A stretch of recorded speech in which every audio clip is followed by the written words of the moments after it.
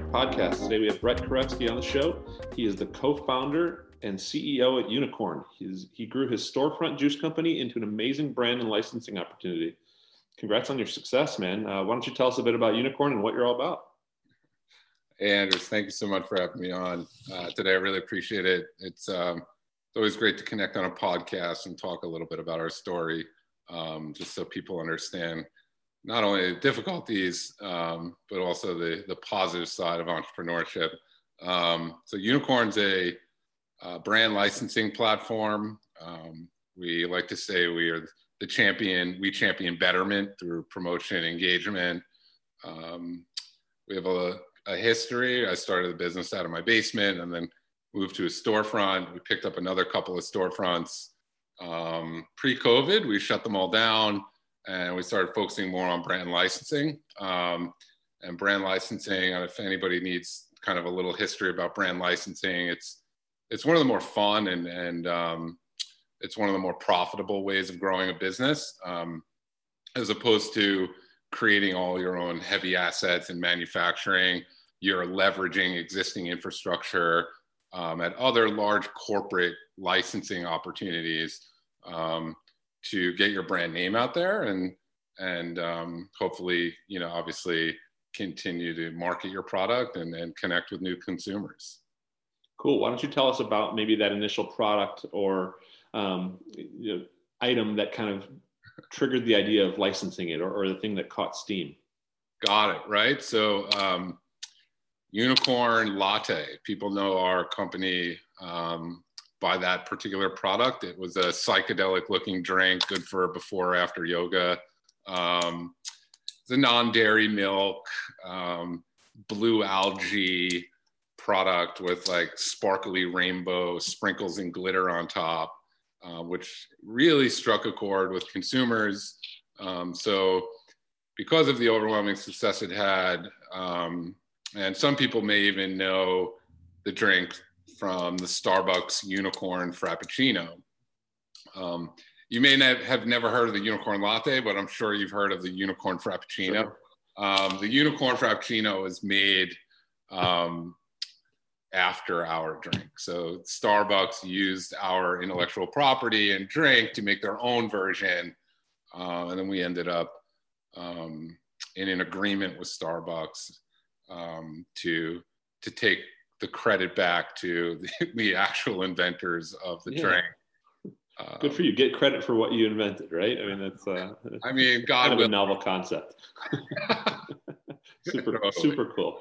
And it's fun to hear that it's kind of starting to grow into different brands and the licensing seems to be really catching on. So congrats on that. When we first met, you mentioned that there was one phone call or one networking opportunity that kind of changed the trajectory of your company. Do you mind sharing that story? Sure. So there's been a few. One in particular, we're in an NDA with RBI, which I can say publicly. So I met a gentleman who's the head of U.S. franchising at a large purveyor.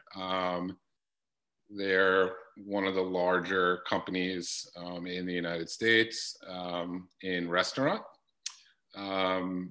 He introduced me to the head of marketing or the chief marketing officer at this brand. And this all came over LinkedIn, right? So cool. It's a cold message to some guy on LinkedIn I've never met, never talked to in my life.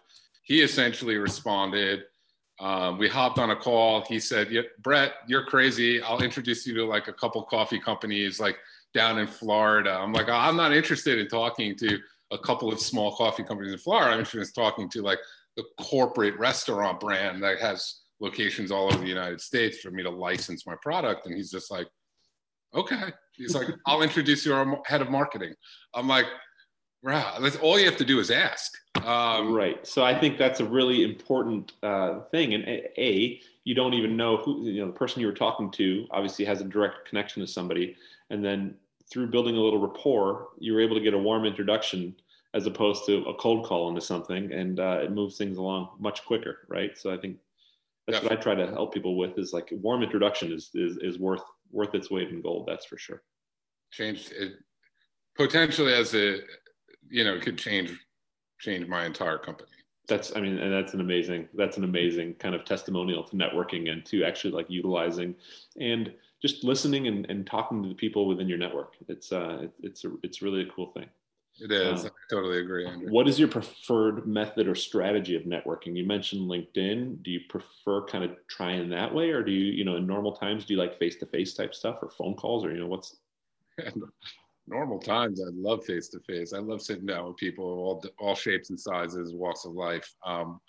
Industry and not in industry. People who don't work in industry can also give incredible advice. So yeah, I mean, I rely on both types of, placements to kind of help me either articulate something that I'm having trouble articulating, or something I'm having trouble thinking about in a healthy way, or, what is the next best step on the business side to accomplish an outcome. I think like one of the more important things is, right, who you're surrounding yourself with, right? You're kind of a compilation of the 5 people closest to you in a way.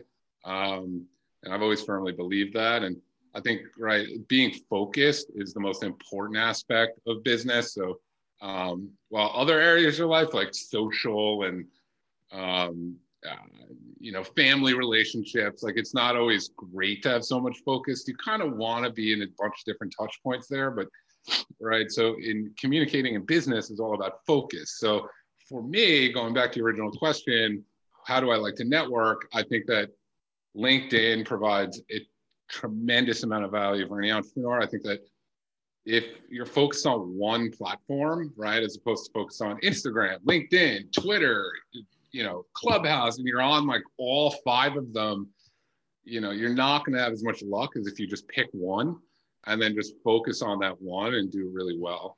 So I think that almost leads into my next question even. And I think it's worth kind of peeling back a little bit more, but you're right. I think as an entrepreneur, it's hard to be good at everything all at once, right? And if you dial that back just to networking alone, I mean, the amount of time and effort that it takes to manage several different social platforms alone, right, could spread you too thin, right? So to your point, picking one of them and diving in, whichever one that is, you might see some more results faster.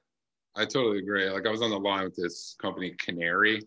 They deal with they hone in your social presence on like not only just the brand level, but the individual brand level, right? So we have individual brands, meaning like me, I'm a brand. That's how you have to be thinking about it. And then not saying that I actually am, I'm just saying that like, that's how we have to think about it, right? Like, so well, I think everybody should, right? You are a brand, right? Everybody's their own personal brand. That's for sure. Right. So there's that. And then there's like more of the aggregate side, which is your actual incorporation or limited liability company or your LP.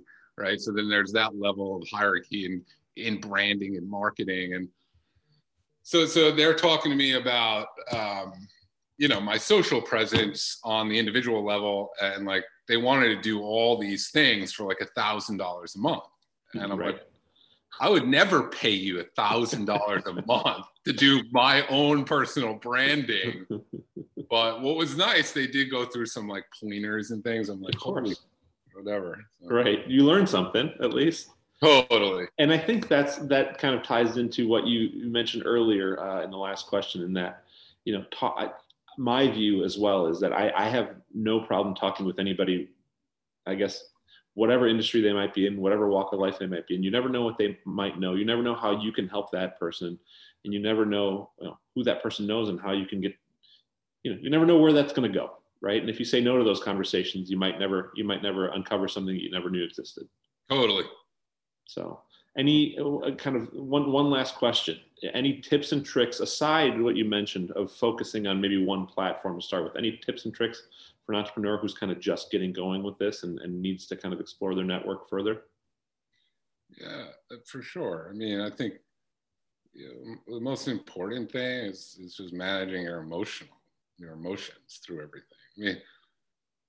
I mean, nothing is going to be easy and everything is going to be difficult. It's not meant to be easy.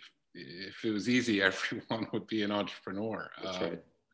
Really hard. I think, the managing your emotions keeps you kind of at a nice level tone, and approachable. And when you're approachable and you have like a level head about you, you tend to attract more people into your life that might be willing to help in whatever capacity that they can. Absolutely. I mean, managing emotions is that's a big deal, right? Because you are going to experience the highest of highs and the lowest of lows, and the highs usually don't come for a while, I suppose. So it's totally, if at all. So yeah, buckle up, right? Thanks so much for joining me today. Please let everybody know, if you want to, where people can find you, whether it's on LinkedIn, Facebook, a website. Where can we find info about Unicorn? You can Google www.drinkunicorn.com. That's our website. You can find me on LinkedIn at Brett Koretsky. You can find me on Instagram at Brett Koretsky. Try to keep it simple. We also have a Unicorn Instagram under Drink Unicorn. That's where you can find me. You can email me, brett@drinkunicorn.com. And that's it. Thanks so much for having me on, Andres. Super awesome. Thank you so much for joining me. I think we all learned a lot today. So thanks again.